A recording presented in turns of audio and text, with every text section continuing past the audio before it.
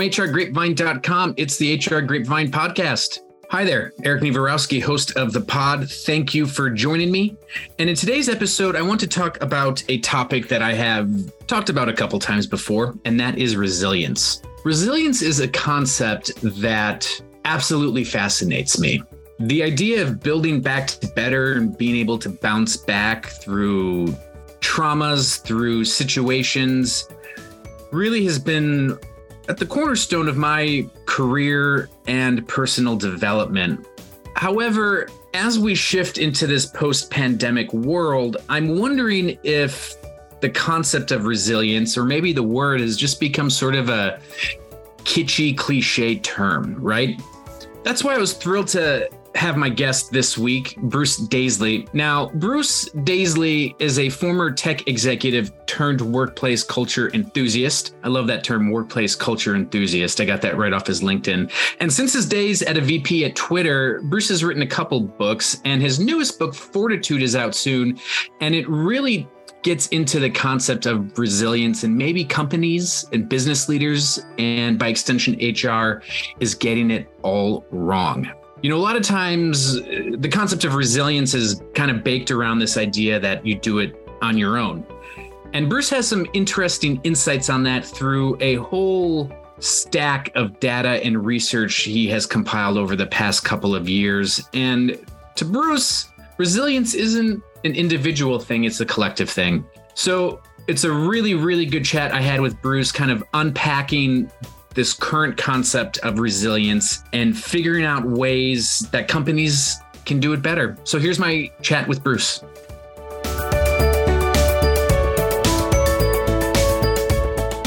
All right, well, Bruce, thanks for joining me this week on the HR Grapevine podcast. Why don't you have quite the resume. Why don't you just take a quick minute and introduce yourself and a little bit about you, your history, and how you became an author? Yeah, so I guess my background really is I worked in tech firms like Google, helped set up YouTube in the UK for Google, and then went on to work at Twitter. And I ended up being European vice president for Twitter for about 8 years. I was Twitter for 8 years. I was European vice president for 5. During the course of that time, I became obsessed with workplace culture.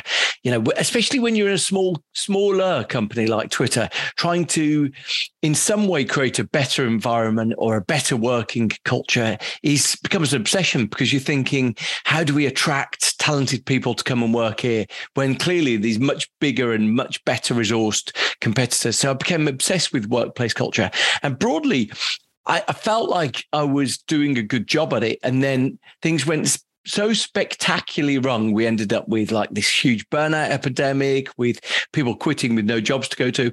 And my response in that time was to create a podcast, partly as an act of subversion against my bosses, and partly as a process of self-education. How does anyone create a good workplace culture? There must be, I maybe naively didn't realize what a incredible wealth of academic research, psychological research there was into it. So the podcast became a journey of self-discovery. And I've just now published, or I'm about to publish, my second book, which is Fortitude, which is about how the way we talk about resilience is often unhelpful, semi-mythical. And, you know, if we're not careful, resilience can be a bit of a toxic myth. All right. So I want to talk about your book, Fortitude. I personally am fascinated with the concept of resilience. It's something I've covered quite a bit at my time at HR Grapevine. What interested me when you sent me a copy of your book is the prologue. And the title of your prologue is F Resilience. So I guess I just want to kick off. Have we been looking at the concept of resilience all wrong? Yeah, well, the book started off partly as an investigation. And to some extent, you know, as I was chatting to a friend of mine, I was saying, look, you know, I feel like I want to get to the bottom of this resilience term. And why do we need to get to the bottom of it? Well, number one, when I told countless people that I was writing a book on resilience, I got a lot of eye rolls in Canada. I got a lot of people who said to me, "Oh, we've all been sent on a resilience training course." And I said, the inevitable follow-up. I said, "Oh, did it work?" And they said, "No, well, this is the dirty secret. It doesn't work." And so, I've got a friend who works in an NHS hospital, and she said to me, "If you mention resilience here, people will thump you." I said, "Why?" And she said, "Well, resilience seems to be, rather than giving us more resource, rather than giving us more people, they just arrange a lunchtime session telling us how to be more resilient. And it's kind of like, we're not going to give you what you want, but we're going to give you what we can get away with." Anyway, I found myself, so the prologue of the book starts in Beirut 2 years ago. 4th of August, 2020, just in the midst of the first COVID year. And there was this colossal, phenomenal, you need to see it with your own eyes, explosion that ripped apart the city. We'd been next to that location the day before, staying in an Airbnb, and we'd moved to somewhere about 1.5 miles away. And it sort of, the explosion ripped through the city in a most elemental way. We were terrified. Looking into each other's eyes, thinking, "What on earth is that?" Anyway, we found ourselves in this city, and the coverage, it was some explosives that had been inattentively left in a portside warehouse. Anyway, phenomenal, ripped apart, biggest explosion in peacetime in any city ever. Right. Anyway, the coverage that really came from international eyes just was so jarring for how different it was to what we experienced locally. So, the coverage was saying, "Oh, well, the Beiruts, the Lebanese people are resilient. They'll cope with this." New York Times said, "If we know anything about the Lebanese people, they're resilient." And it's really interesting because the people on the ground were begging, pleading, hoping that some international help would come and relieve them. And yet it was a bit like, even though there were those demands on the ground, "Please, can France help us? Can the UK help us?" Even though there was those demands on the ground, the coverage said, "Oh, Lebanese people are resilient." And pretty much no one helped. They moved on and helped. And it became this really interesting thing that simultaneously, I was seeing a lot of friends telling me they were being sent on resilience training courses, which seemed to be saying, "Oh, you're responsible for what's going wrong here." It's nothing to do with the fact that we've got this toxic working regime. It's nothing to do with the fact that you're working longer hours than ever before. It's the fact that you're not very resilient. And simultaneously, the people in Beirut were saying, "We need help. We're the victims. We need support." And they were being told, "Don't worry, you've got this." And it just really struck me that there's a slightly politicized element to resilience. We kind of tell people to be resilient when we want them to suck it up, get on with it. Anyway, I found myself investigating because, there's no shortage of organizations that offer resilience courses. So I wanted to know, what are these courses?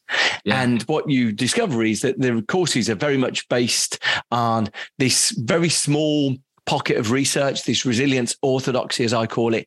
And we can look into the times that research, that training has been tested.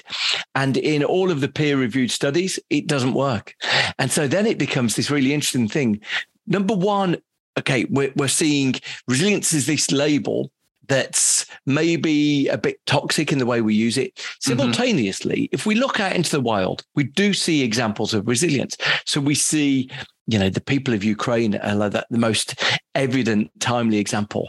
The people who are just able to show this monumental bravery. So we do see resilience in the wild. And I wanted to know why, when we witness resilience there, we're not necessarily applying the learnings of that. So it's broadly, that's what the book's about.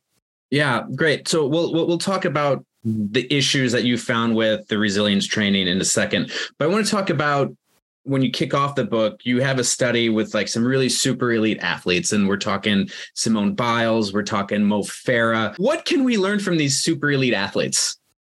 Really interesting piece of work. And this was one of the pieces of research that lived in my head and, dwelled with me. And so part of the way I wanted to understand it. So UK Sport did this research studying super elite athletes. So these are people who go to Olympic Games, World Championships.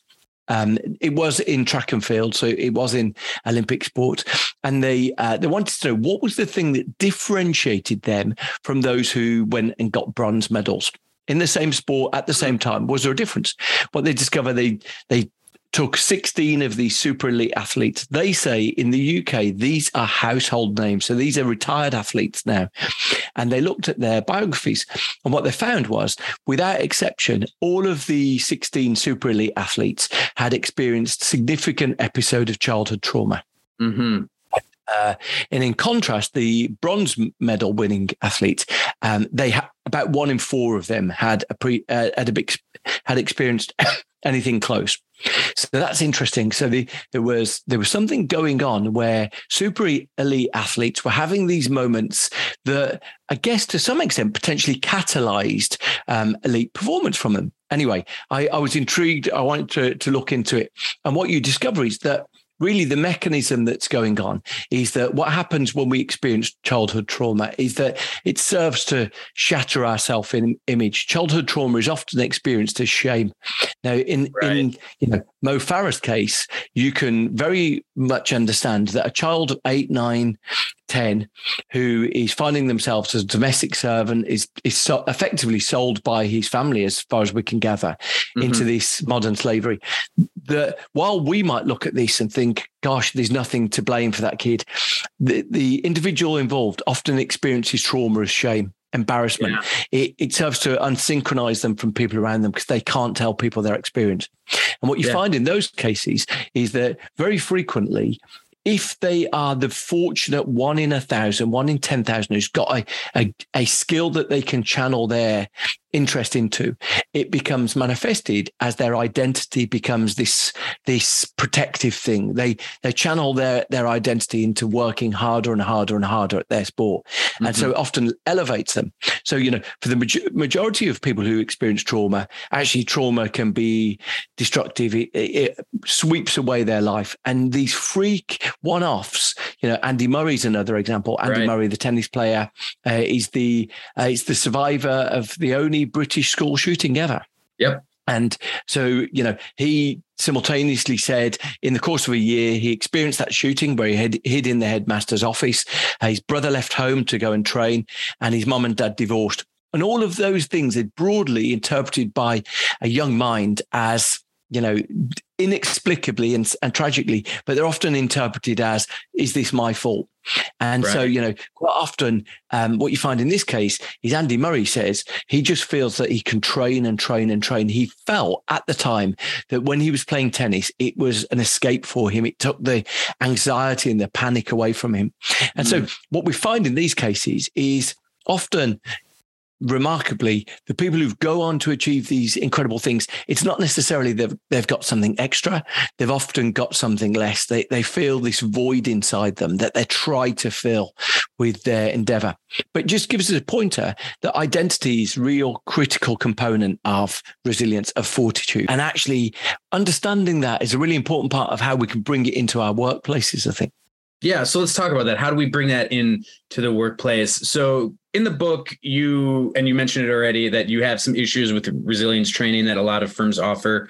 What's wrong with it? What would be like the number one issue that you see throughout your research? Yeah, the number one issue is that the way that we talk about resilience, the way that we invite others to be more resilient, presumes that it's somehow this individualistic trait. It presumes that somehow some of us have got resilience and some of us haven't. And, the responsibility is either to coach it into us or to draw our attention to where the button lies, how we press it. And the fundamental thing, the 2.5 years research that went into this work, and I was just so fortunate to find the incredible work of some leading social scientists. Broadly, the finding is that we can't be resilient on our own. And it's just, it's why when we look at the people of Ukraine, actually, the way that they are resilient is because they draw strength from each other. Right. They are reminded of each other. And actually, the thing that serves of trauma to unsynchronize us is that, we often feel isolated when we have trauma. And so knowing how to get over that and to talk to others and to be connected to others, this is the fundamental thing. any organization trying to make their team more resilient needs to think of how do we foster a sense of togetherness? How do we make everyone feel like we're all in this together? Now, in the era of hybrid working, that's a bit harder than it was before. But I think if you start with that intention, how do we create moments that when we are together, we nurture a sense of togetherness? This is the route into resilience, really. So it's not singular, because a lot of in past experts I've spoken to, behavior psychologists, they always kind of point at it's at the individual. I think you paint a really great example with the Ukrainian people as how they're all, coming together and to fight off this just awful invasion that's happening. I'm thinking of it as a way, say, I think Starbucks in the States is a really good example of this sort of group mindset where now individual Starbucks locations the employees are voting together to unionize. So would that be that's Precisely. An example of this group resilience, right? Precisely. And, it's, to some extent, then it's a spiky issue because what we find is that collectivization, feeling connected with other people, and that might be via the form of unionization, or it might be just a sense of being collegiate, actually. One of the things I identified during the course of the pandemic, I saw a number of organizations who were hiring community managers. I was like, okay, that is fascinating. And I chatted to a couple of these community managers. I said, can you talk me through the little baby steps that you go from an organization not feeling connected to feeling connected? Because I presumed they were going to try and create this huge homogenous community. And one of the people said to me, an organization of 500 people, she said, the first step is to make people feel that their own personal identities are recognized. So that might be parents at the organization, or people of South Asian origin at the organization, or people who are gay at the organization, making them feel like their identity is reflected in others, starts making them feel part of something. But it could be, in your instance there, people who maybe feel like, gosh, we're working incredibly hard here, and we don't feel like we're being supported collectively. So maybe it's about collective self-organizing, collective strength. Absolutely. But it's a reminder that actually when we feel connected to other people, we feel our most resilient. Yeah. Well, that's fascinating. So I guess then, is there no such thing as resilience? I mean, that can't be right, or? I just think that it's we just need to be reminded that it's a collective thing. So, so quite often, if an organization is saying, the teams here are feeling more burnt out than ever before, we've got people going off on sick, people feeling like they can't cope. And so, how can we make them more resilient? A conversation that I've personally witnessed dozens of times this year. What you might say is, okay, I wonder if what we're seeing here is people are feeling they don't have anyone to turn to. They feel overwhelmed. And, so the steps might be, okay, how can we forge a sense of connectedness? So, people feeling burnt out, absolutely.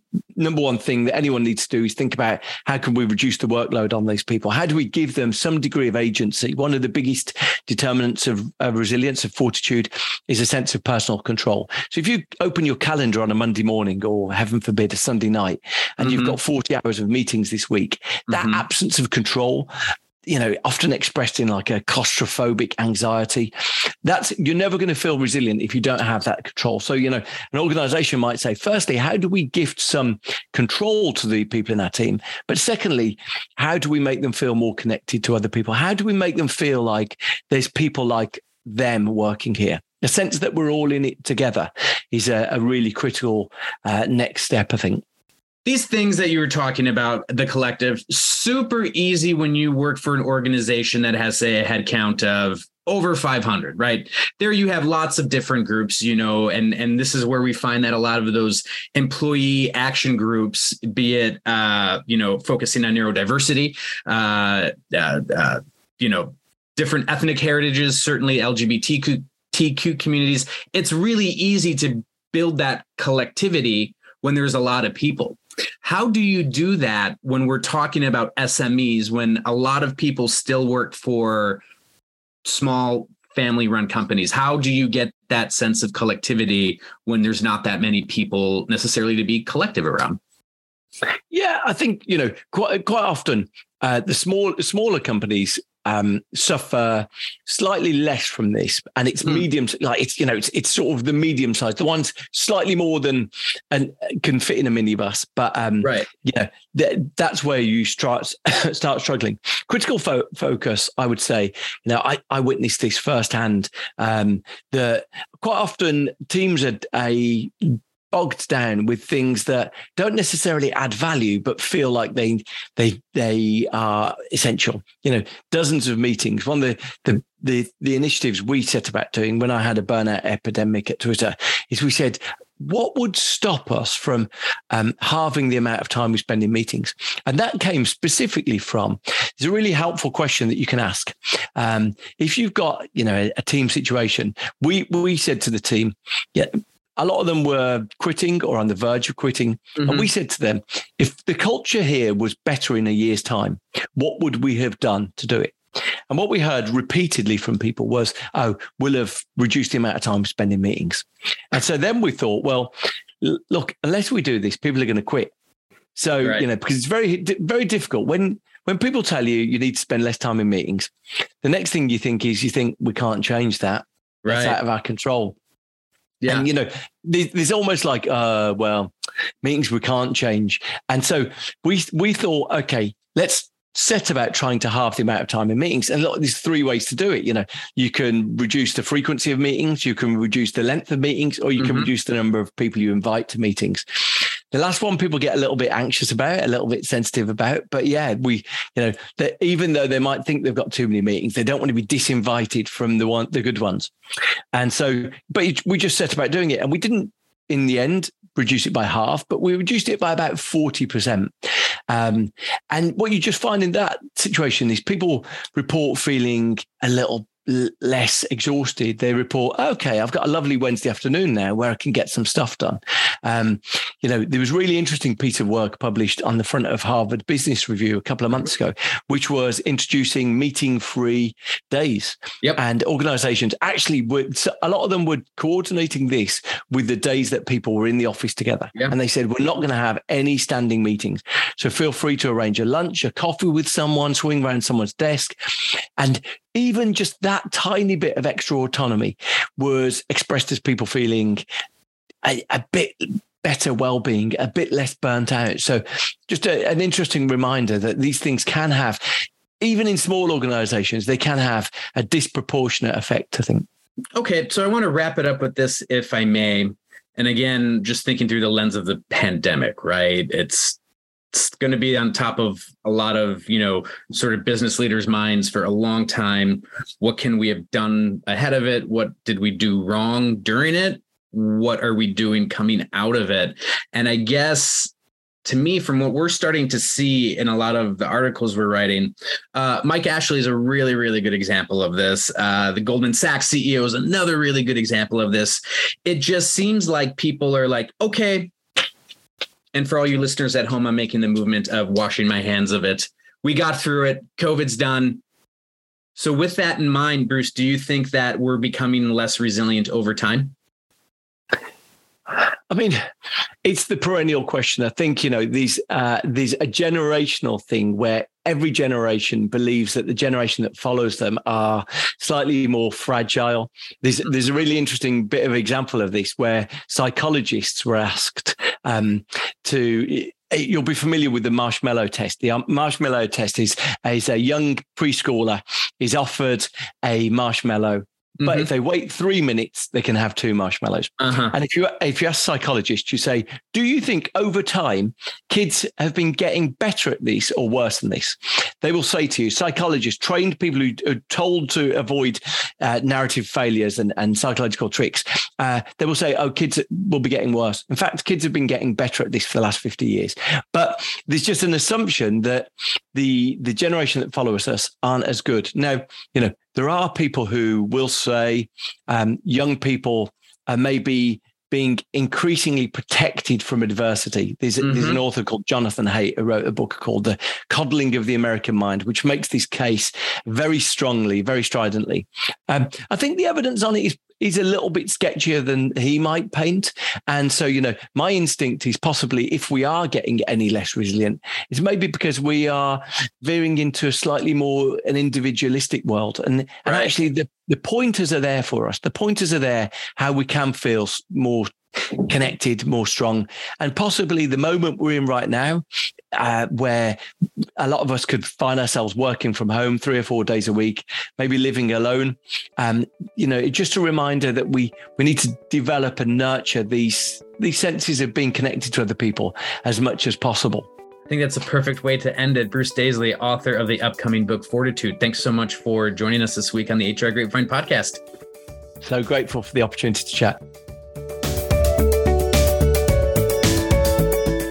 Well, once again, I'd just like to thank Bruce Daisley, author of the upcoming book, Fortitude, to help me unpack and almost change my mind around the concepts of resilience. And, as throughout the chat and working on this pod, I've been able to self-reflect quite a bit on it. And I've come to the conclusion that I'm at my most resilient when I am around people. And that means a lot of different things these days. If it's within a group setting, out with friends, as if it's just my social circle, if it's my family, or if it's my wonderful colleagues at HR Grapevine dotted all throughout the UK. I've realized with issues that I've had in the past, mental health, grief, that I've been able to build back better through the help of the people around me. So I'm no longer going to think that resilience is sort of a one-to-one, do it on your own method. So with that, thank you so much for joining me this week on the HR Grapevine podcast, and I will talk to you again soon.